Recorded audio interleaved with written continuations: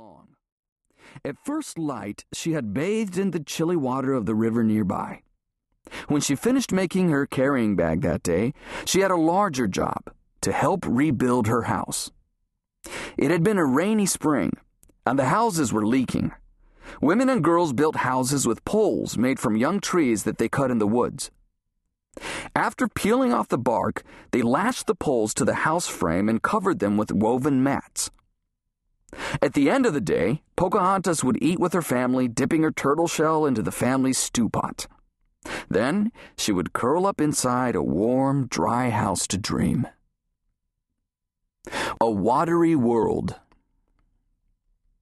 What were the bearded men doing? Pocahontas wondered. She couldn't see what she called their floating islands on the great, wide river by Werowocomoco. The strangers had landed along a river just to the south.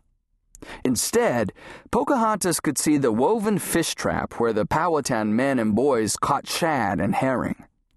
She could see her uncles burning a tall tree into a trough shape to make a dugout canoe. She could see her aunts and cousins paddling off to gather roots for dinner. But she could see no floating islands. Pocahontas knew that there were many rivers in her father's lands, though, and she had heard stories of the great waters to the east. The bearded men had come from there, the messengers said. Come to stay?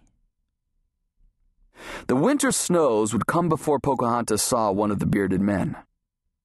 He would become her special friend, and by the next spring she would know his village well. Unlike her father, she would visit the wooden fortress that the bearded men had built. Pocahontas, the playful one, would even turn cartwheels with the boys there. She knew that these newcomers were very different from anyone she had ever known before. What she didn't know was that they would change her world forever.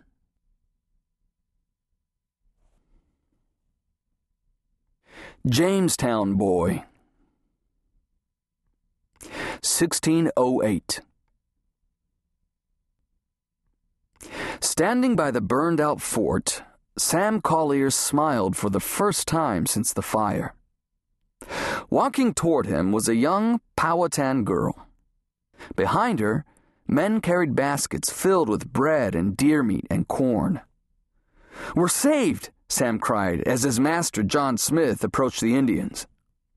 Sam watched as the girl, Pocahontas, placed her hand over her heart in a sign of peace. Her father, Powhatan, had sent these gifts, she indicated. He knew that fire had swept through the tiny settlement days before, destroying almost everything. All but 3 of the buildings were now just piles of ashes. Food, clothing, supplies, almost everything was gone. Remembering. Sam knew that he was a survivor. It was hard to believe all that had happened in the 13 months since he sailed from England. He remembered his excitement, off to discover a new world in Virginia in service to the great adventurer John Smith. There were 3 other boys like Sam among the 105 settlers who set off in 3 small ships in December 1606. They were Nathaniel Peacock, James Brumfield, and Richard Mutton. Sam thought of the hard work they'd all done when they reached Virginia, chopping down trees, building the fort, planting crops. He counted off the names of those who had died from sickness that first awful summer. Half of the settlers gone. And he remembered his friend and others killed in Indian attacks. Just a week ago, there were 40 discouraged settlers in Jamestown. Then Hope arrived with Captain Newport. The captain had sailed to England to bring back more settlers. At last, he had returned with 80 healthy men and supplies for the winter. 5 days later, Sam heard the terrifying shout, "Fire!" Fire.